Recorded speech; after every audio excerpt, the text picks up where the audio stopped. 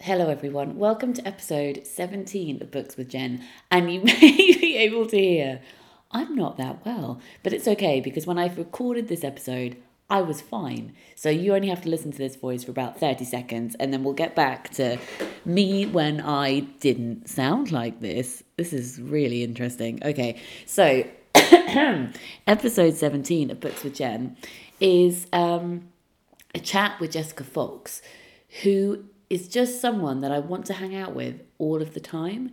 She used to work for NASA and then she had a dream about working in a secondhand bookshop in Scotland. So she Googled secondhand bookshop Scotland and then a bookshop in Wigtown came up. Now, Wigtown is Scotland's book town.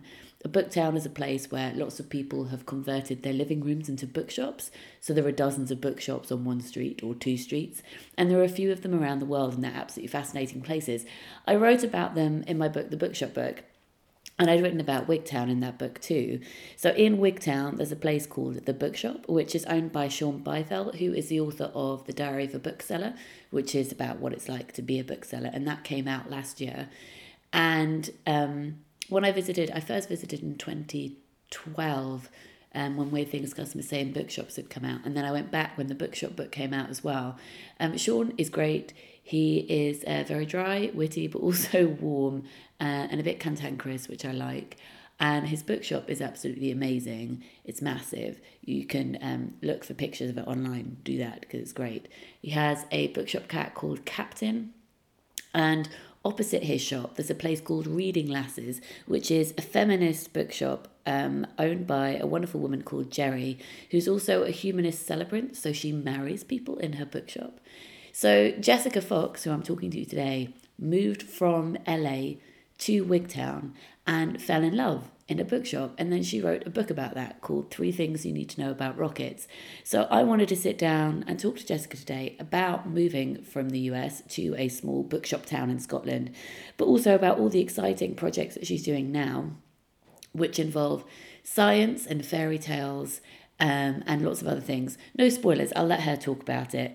Also in this podcast, I'm giving away a copy of Jessica's book, 3 Things You Need to Know About Rockets, and a copy of Sean's book, which is The Diary of a Bookseller. So if you would like to win a copy of either of those books, you can drop me a tweet, or you can go to the video of this podcast on my YouTube channel, which is at youtube.com/Jen V. Campbell, and it's an episode called Bookshops and Fairy Tales in Space. And you can leave a comment there letting me know which book you would like to win. Do I need to say anything else? I think Sean pops up in this podcast. I recorded this when I was at the Wigtown Book Festival about a month ago, and we recorded this in Sean's house, and he does pop in by accident to comment on the size of my microphone. So next time I'm up, hopefully Sean and I can record something together too. Wigtown is just a place that I struggle to believe actually exists, even though I've seen it in the flesh so many times. It belongs in a film, which is quite apt, as Jessica and I will talk about today. I would love to chat to you about creativity and doing lots of different projects because you do those things. Too many. Well, okay, let's start. Well, it's not the very beginning, but let's go back a bit. What did you do when you worked at NASA? What was your job? So I was NASA storyteller. I know. Yeah. I just love this title. I'm just like, what is that? I know. A lot of people told me, they're like, do you give them apple juice and read them Goodnight Moon before they go to bed? And I'm like, no, that's not what the NASA storyteller does. I worked. So NASA has different campuses all over the U.S. Okay. Which means they have different centers that do different things, and the U.S. is huge. So there's already massive communication challenges between, how did the people in Florida, who are working on one part of a mission, talk to the people in California? And each different center has their own culture. So I would say the Johnson Space Center in Texas, maybe it's because of the cowboy culture, but they're really into manned missions. They want to put a man on Mars. They want a man to go to the moon. And where I was based out of, the Jet Propulsion Laboratory in Pasadena, California, they're super into robotics. Okay. They're like, screw people, let's just put a rover on here and a rover on here. And so even within the same organization, you have all these different kind of cultures within NASA. You also have all these really different disciplines. You have chemists and engineers and biologists and administrators and politicians. So you have a lot of people speaking different languages. And so they needed communicators, people who found innovative ways to communicate. So when I say I was a storyteller for NASA, everyone thinks it's more outward facing. Like, I didn't do PR. I didn't like try to convince people that the moon landing really happened. I was helping scientists communicate with each other, almost like nerd whispering. Okay. You're like, let me translate this for you and pass this on to somebody else. Or like we like hired tons of different people to come in and do workshops. We hired like an oral storyteller, and he did the first ever oral storyteller story for NASA, which was awesome. It made Buzz Aldrin cry, which I'm really proud of, because he like is not he's not an emotional man. And we were thinking of doing film festivals. I did improv for scientists. We just found really creative ways to try to get scientists to communicate better. Ways that people who are in a communication business like writing might, or podcasting, even might take for granted that those are skills. Yeah. That is so cool. So what was it about it that made you decide you wanted to change? Yeah, if it's so good, why did I run away to Scotland? I don't know if it was the heat of Los Angeles or the fact that in LA I was in traffic all the time around very new buildings, and I kind of wanted to go somewhere where there's no traffic and very old buildings, and it was like cold. Yeah. But I started having visions of a bookshop by the sea in Scotland. And I don't know if your process of coming up with stories is sort of similar, but what I do is every morning, I need to be better about this, talking about creativity and doing multiple projects. Self-discipline is like a huge theme. And even just time to play for yourself. I don't know if you find this too, but the more you do this as a career, the more I think people start thinking, well, what's my next project? How is this going to be? How am I going to do this? Instead of just like having studio time or play time to like create just for yourself. Well, because you panic thinking, okay, I need to do stuff that earns me money now as well as stuff that's going to earn me money later, and I can't predict which one of these things is going to... But that's exactly right. It's like planting a garden where you actually don't know the growth rates of all these things, or like when they're going to come to fruition. Yeah, and people talk about that like second novel syndrome, because when you write the first one, you're presumably not in the publishing business yet. You're not thinking about what happens to it afterwards so much. You're thinking about the creation process, but then later you're hyper aware of all of these other things that you don't have that secret space anymore. Totally. No, that's exactly right. And then it's like, you look at painters and they're like, this is my studio and here's all these paintings that no one's ever going to see, and I just play with color and I get into like things, and I was like, when have I just played with words just for kicks, just like to see how they sound together, or even image. So what I used to do, and I really need to get back to doing it, is there's a great composer who I love named John Cusiak, and I have tons of his CDs. I put the music on, I'd sit down, and every song I'd have to close my eyes and think of an image, and then the moment the song changed, I had to drop what I was writing and go to the other image that came up. Oh, okay. And so I would go through a couple of his songs like that in the morning just to get my brain sparking. And then I go back through those images, and I might want to explore them and like dive deeper. Some just are there and I don't use them again. But a girl behind the counter working in a bookshop by the sea in Scotland with this like woolly jumper, and it's like a cold day, and there's like a bell above that just like kept on coming back no matter what song I played. Like no matter what I thought about, the image kept on coming back up. And almost like in a movie, like the more I explored the image, I like got closer to the counter, and I saw she was reading a book, and then she like looked up from the book, and it was like my face. It wasn't like a character, it was like my face, and it freaked me out. Like totally freaked me out. And I put it aside for a couple days, and that feeling was so visceral. I know what it felt like to be behind the counter, and I really wanted to be there. So I typed in late one night, used Bookshops Scotland, Google. And if you're like Sean and you know Google, or maybe we hadn't thought about that, but you call your bookshop the bookshop. Yeah, it's gonna come up. Well, Wigtown's the first thing that came up, at least then, when you put in use Bookshop Scotland. And then once you click on the Wigtown website, which was probably made when Wigtown was founded, it was like a really basic website, but it's nice now. Yeah, I should add. But there was a list of bookshops, and his was the first bookshop on the list, called The Bookshop. And at that time, he had his holiday cottage also advertised on his website. So in my head, I had like a whole plan. I was like, I'm going to live in that holiday cottage. I'm going to help him in the bookshop. I'm going to live by the sea in Scotland. It's going to be perfect. He's never met me yet, but this is what I'm going to do. I don't even know who this man is. I knew he was a dude because of something he wrote, but like it could have been a lady. So I wrote what I thought was like a normal email.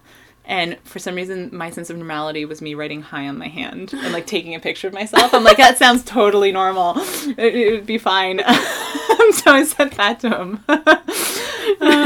And I got like a one-line response back with like no punctuation, no capitalization, and it just said, "Tell me more about yourself."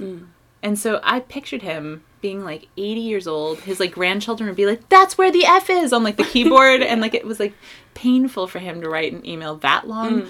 So I curtailed my tone towards this elderly gentleman who's been kind enough to let me stay. Can I just say, like, this sounds like the most American thing and the most, like, British thing just coming together. I love it. I know, it's ridiculous. And so I was like, I'm very responsible. I work at NASA. Like, it's okay to let me into your home. For some reason, I thought that was equatable. And within a couple of emails, I booked my ticket over. And he seemed really nice. He was saying that, look, I have this big Georgian house. He's like, there's no heat, so be prepared. There's a huge literary festival on at this time of the year. And he's like, I don't need help in the shop, to be honest, but you're a writer. Like, you might just want to stay here and enjoy festivals. Like, who does that? That's, like, ridiculous. Because a stranger just invited me into their home. And so I booked a ticket, took time off, left. And when I landed in Glasgow, I started freaking out. Because I was like... Who is this person? I was like, yeah, I had to go through security. And they were like, who are you staying with? And I was like, I'm staying with a person. And they're like, well, how do you know the person? I was like, I met him online. And they're like, have you ever met him before? I'm like, no. And for some reason my mom questioning me didn't freak me out, but this guy questioning me, I was like, what the are you doing?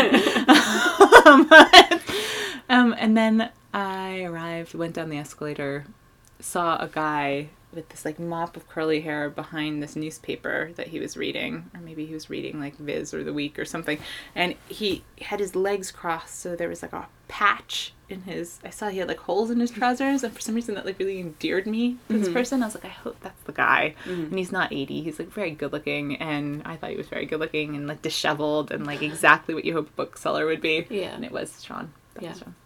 So how long did you end up staying the first time around? First time around, I think I stayed a little over a month. I stayed through the festival. It was awesome. He's right. The house wasn't heated. It was freaking freezing. Even the shower was cold. But the company was amazing. Like, Sean and I got on like House on Fire. He had a flatmate, Martin, at the time, who I adored. And it was just like a literary Mardi Gras during the festival. There was a lot of booze, a lot of interesting people coming through the shop. And then I went back to Los Angeles afterward to continue my job. And I really missed it. And it took me a while to figure out, like, it was Sean that I missed rather than just everything else. So you came back. And then when did you start writing the book? The book, I'm really bad with timelines. I think I started the book 2 years into my stay here. 3 years into my stay. It came about because a writer named Anna Pasternak, she wrote Daisy Dooley Does Divorce. She was here speaking at one of the book festivals that I was at, and she heard about our story. And she's like, look, I really want to write your story as like a little article. I think it's like great. And I'm like, I don't know. I was like, if you meet... It's kind of mine. Well, also, I was just like, why would anyone be interested? I was like, if you make Wigtown the main character, like, I think Wigtown's amazing. So like, talk about other people in the town and change names, totally fine. And she's like, yeah, okay. And I was like, well, where is it going? And she said something like the Daily Mail. But because I'm American, it's really sounded like a local paper to me. So I was like, yeah, totally fine. That's great. And the next thing I know, it was like Sean's face, my face, like a whole article, like expose about our relationship in the Daily Mail. And then from that, I got calls from publishers, and I said no to everybody. I'm like, no, I can't write. I was like, I can't write. I've had tons of English teachers tell me I can't write. I was like, no, thank you. And this one lady called me named Vanessa Beaumont. And That's such a publishing name. Such a publishing name. And she was just I don't know if it's a British thing, but she was so lovely in the way she was persistent and not taking no for an answer. She was just really nice about it, but like really persistent. And she also said, she's like, look, why don't we make a deal? You write the like intro, whatever intro you think is going to be great, and I'll tell you if you can write or not. Okay. And so I said, okay. And I did. And she's like, yeah, you can write. I want you to write the rest of the book. And I'm like, fine, I guess I will. It's like your homework. Totally. The school you never signed up for. Yeah, completely. Yeah, that's amazing. So can you share some of your... Sorry, I feel like I'm talking a lot, Jen. Sorry. But this is a podcast for you. No, this is what it's supposed... This is how it's supposed to work. Can you tell me some of your favourite Wigtown memories of the festival or outside of the festival, whatever you want to share? There is an event on at this festival called Things That Shouldn't Happen to a Book Festival, and it did jog a lot of lovely memories for me about being here. I mean, one of the memories that I loved was there was a guy named Gibby who had a mobility scooter here. He actually had a license plate that said Gibby 1 on the back of it, and every season Gibby would like pimp up his mobility scooter. So like during Christmas, he had like Christmas lights and like a jingly hat, and you could just hear him coming down the road. That's not the person who bought the mobility scooter that Nikki bought and left outside the No, shop. but that would be brilliant. Yeah. That would be a great tie-in. And like Gibby to me was like always the harbinger of the seasons. So like you could always tell like when things were about to change or autumn was about to come because of the way he like he accessorized. Yeah, totally. Yeah. And so that's like I don't know why, but the people here, he's no longer with us, and so things like that. Or Jessie at the picture shop, who was absolutely in love with Sean. She was she when I knew her, she was in her 80s. She dressed immaculately. She worked 6 days a week with her own shop. She never let children into the shop. She was cantankerous and witty and very funny, and she adored Sean and kept on telling me every time I came in, she said, "How's my boyfriend?" Meaning Sean. And she said she couldn't wait to get him into a bath and run his hands through his Titian locks. Oh my god. I was like, tell me more, Jessie. She was brilliant. I miss her. So I miss people, and I think about them. Some funny stories. Robert Burns, an impersonator, came to the Wigtown Book Festival. He was supposed to host the Burns Supper, but like out of season because it wasn't the time to host a Burns Supper. And he had something called the Burnsmobile that was like literally called the Burnsmobile on the side of his car. He also arrived wasted. Like, well, that's in character. I was thinking maybe he's just like a method actor. Like he really went for it. But he like stepped out of the car, absolutely reeking of alcohol. Apparently made a total bosh of the dinner, but we didn't know this because we were in the author's green room at Sean's sitting room waiting for his return. So he came absolutely drunk, made a beeline for Sean's cousin and wouldn't leave her alone all night. And I don't know how he got her number, but after he disappeared, after offending a lot of people and sitting on another author and just being an absolute mess, we got a voicemail on her answering machine saying, "Hi, this is Robert Burns. I'm lost in a field. I can't find my hotel. And by the way, I've lost one of my sideburns. So if you find them, will you post them to the following address?" Which is one of my favorite voicemails I've ever received. That's amazing. Brilliant. That is amazing. Yeah. So just happy memories here, a lot of them. Can we talk about the open book? Yeah, totally. It's so fun. It's so fun. So tell everybody what it is. You should do the open book. I would. We should get you. You booked up like years in advance. I know. Well, at some point I thought I couldn't be the only crazy American with visions of a bookshop by the sea in Scotland. I think there's got to be more of us. So late one night at the pub, I was talking to Finn McCrath about this idea of getting people from around the world to come over and run a bookshop. And so we came up with this idea of a bookshop holiday together. And I knew there was a bookshop, lovely bookshop called the Book Corner. 2 floors, lovely, on the corner of Wigtown Square, where the woman who owned it really didn't want to run a bookshop anymore, but I think she felt a responsibility to the town to keep a bookshop open. So she was in this weird limbo. So I walked in and I told her my idea, and she was like, "Yes, I will offload my bookshop as long as you keep it a bookshop." And Sean's parents, I pitched them the idea, and they ended up buying the building without it being on the market. Wow. They were just like, we were like, all right, wait, we'll take it over. And they worked tirelessly to bring all the bookshops from upstairs downstairs to make it like a cozy, really well-stocked bookshop. The rest were put in storage in Finn's farm, and then we converted the top into a flat. So now people from around the world can come and run their own bookshop. It's a bookshop holiday. They have full autonomy to do what they want. So when you come to the open book in Wigtown, we give you the keys. You come on in. You have the whole bookshop to yourself. You can get rid of all the books. You can reprice them. You can do the window displays. You can have any opening hours. Some people close it the whole time and just travel around town. But people really like working in a bookshop. It's very funny. Yeah. Well, I just, as someone who worked as a bookseller for 10 years, I just can't get over how you're getting people to pay to run a bookshop for a week. I love it. Totally. So do you know, it's so fun? It's, we consider it a cultural immersion experience, and not to be cheeky, but visa-wise, I've had my own visa problems, so I'm well familiar with the system now. And you can't volunteer without a volunteering visa, and you can't work without a working visa.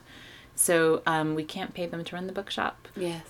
They can't keep any money. Mm-hmm. They can't volunteer and do it for free. But they're paying for a holiday experience. So they're paying for a cultural immersion experience. Mm-hmm. And they don't even have to run the bookshop. They can do whatever they want. But you encourage them to do something fun if they can, something different. Yes, right? So totally. what are some of the fun things that people have done? I mean, we've had like karaoke nights with South Koreans in the bookshop. Of course, why wouldn't you have that? I know, which is amazing. Yeah. We've had Brazilian wine tastings. We've had language nights. We've had a steampunk couple do a jousting evening where it was like biscuit jousting. Have you ever done this? It's fascinating. No, tell me Okay, more. well, late one evening when you have nothing else to do, Cool. you make a very hot cup of tea. You have a stack of biscuits next to your opponent and you have to play chicken. You dip the biscuits in the tea, and whoever lifts and eats first loses, except if you lift and it breaks. you lose automatically. Oh, wow. Okay. So whoever gets the right timing of it wins. Okay, I'm going to have to try that. It's a great way to eat a lot of biscuits, I think. Yeah. So what are you doing these days? These days, I just finished my next book called Tales for New Age. Mm-hmm. And I was working at the synthetic biology lab at Edinburgh University, as one does. Mm-hmm. And that's where Darwin went to school. And it was part of the labs that worked with the Roslin Institute to clone Dolly the sheep. Okay. And they are doing amazing things with synthetic biology and cells. Synthetic biology is basically genome engineering and creating cells to do different things and to grow in different ways and to create doctor cells for the body and just mechanically engineer cells. Yeah. So can you give us a specific example of what they're doing? So they are looking to create doctor cells, so the cells that are programmed to do different things in the body depending on if something turns on or off. So for like insulin regulation, for example, they are looking at. My knowledge of biology was very basic, and it kind of still is, but I'm sure it's better than mine. So. In the olden days, they used to have to take embryonic stem cells. Embryonic stem cells, the reason why they needed them, and they were controversial, clearly, because they're from embryos, is because the very beginning of life, there's like the stem cells are almost blank. They can turn into anything. Yeah. I didn't know that. And now what they can do, which is intense, is like if you give me your hand and I can flake off some dead skin cells, they can revert them back to stem cells and use those. That is really cool. Isn't it super cool? Yeah. So that's really cool. They're trying to build a completely synthetic human genome just using chemicals. They're doing the center, the Synthetic Mammalian Center for Synthetic Biology, is all these different labs doing just incredible research. They're great research into Parkinson's at the moment, and creating neuro stem cells that are Parkinson's resistant and genetically matching your own. That is insane. That's so really cool stuff. I only know about stem cell stuff because of a rare genetic condition that I have that they're doing research into. So I find this thing like really. If you want to come to the lab and talk to people, I can. That would be interesting. Yeah. To meet, because they'll be way more articulate and know more what they're talking about than I do. Well, I think the research for this one is happening in Holland, I believe, because I think there are different centres that specialise in different things. So the one that I have is called EEC syndrome, which is actually ectodermal dysplasia clefting syndrome, which means a variety of things. So I was born with missing fingers and my hands fused together. But the thing with the stem cells is that at some point, not in everybody who has EEC, but the corneal cells break down and they think that they're a different kind of cell and they will reproduce as that, which means that I won't be able to see anymore. And they can't do corneal transplants because your cornea is replaced all the time by the way your genetics is made, so it would just wipe it again. So they're doing research into that at the moment, but because it's such a rare condition, there's not much funding for it because not many people have it. That's so interesting. But they're doing why they work in Holland? Yeah, I believe that it's in Holland. So I have a geneticist in Newcastle, which is where I'm from, and I go to Guy's Hospital, the rare disease clinic, down in London. So you were working in Edinburgh, and you've written a book about that. Tales for New Age. I would really like to see you let loose in that lab and chat to people because I think they'd like you and you just ask them really good questions. Tales for New Age. I love fairy tale books. Mm-hmm. Who doesn't? Yeah. Yes. We don't want to be friends with those people. Sorry. That's all right. No. You can come in. You can come in. That looks... Oh, it's a Zoom. What is this fancy? I don't know. I just. No, well, they've changed. I had one Was it ages ago. huge? This massive old thing. Yeah, it was shit as well. Tales for New Age is a book Yeah. that I hope will be a like a modern fairy tale book for adults, all about this weird and wacky, amazing wilderness of synthetic biology. Oh my god, I'm hooked. Okay. So I interviewed 17 different scientists and got them to write stories. First time ever. I don't think there's any other anthology book of stories written by scientists before. And all of them have lessons or ideas or thoughts that they hope people will carry forward as we enter this new age of genome engineering. And I don't know any science. I know there was, I think it was Simon Barraclough did a poetry collection called Laboratorio where he was in a science lab and wrote poetry and got input from scientists, but not stories. This sounds incredible. And it's really important to me that the scientists themselves did it. Wrote the stories. Maybe it goes back to the nerd whispering I did at NASA, but I have to stop calling it that because I don't think scientists would really appreciate it. But I love fairy tale books, and those fairy tales were oral traditions, then written down, and all like community specific about like the lessons and emotion, like the psychological transitions that people need to go through to grow up, using amazing imagery and creative imagination, and clearly they're timeless and they still carry on with us today. But I question about who the storytellers really need to be as we enter the truly paradigm shifting times where medicine and genetics and humans as we know it are changing and going to change. And I would really like to see the people who are on the forefront of that think about the emotional lessons that we need to learn from this, or think about, and I also think it's important for the public to know that the scientists themselves are thinking about these things, and they're deep thinkers, and they're interesting, and they're creative, and they're thoughtful, and they're sensitive. So I really wanted the scientists themselves to tell these stories that they think are important, that we should be reading and we need to know. So they're all over the board, different kinds of stories and tales for New Age. Some are memoirs, some are fiction, which are really fun. Some are science fiction, some are poetry, so all different kinds of things. Oh, wow.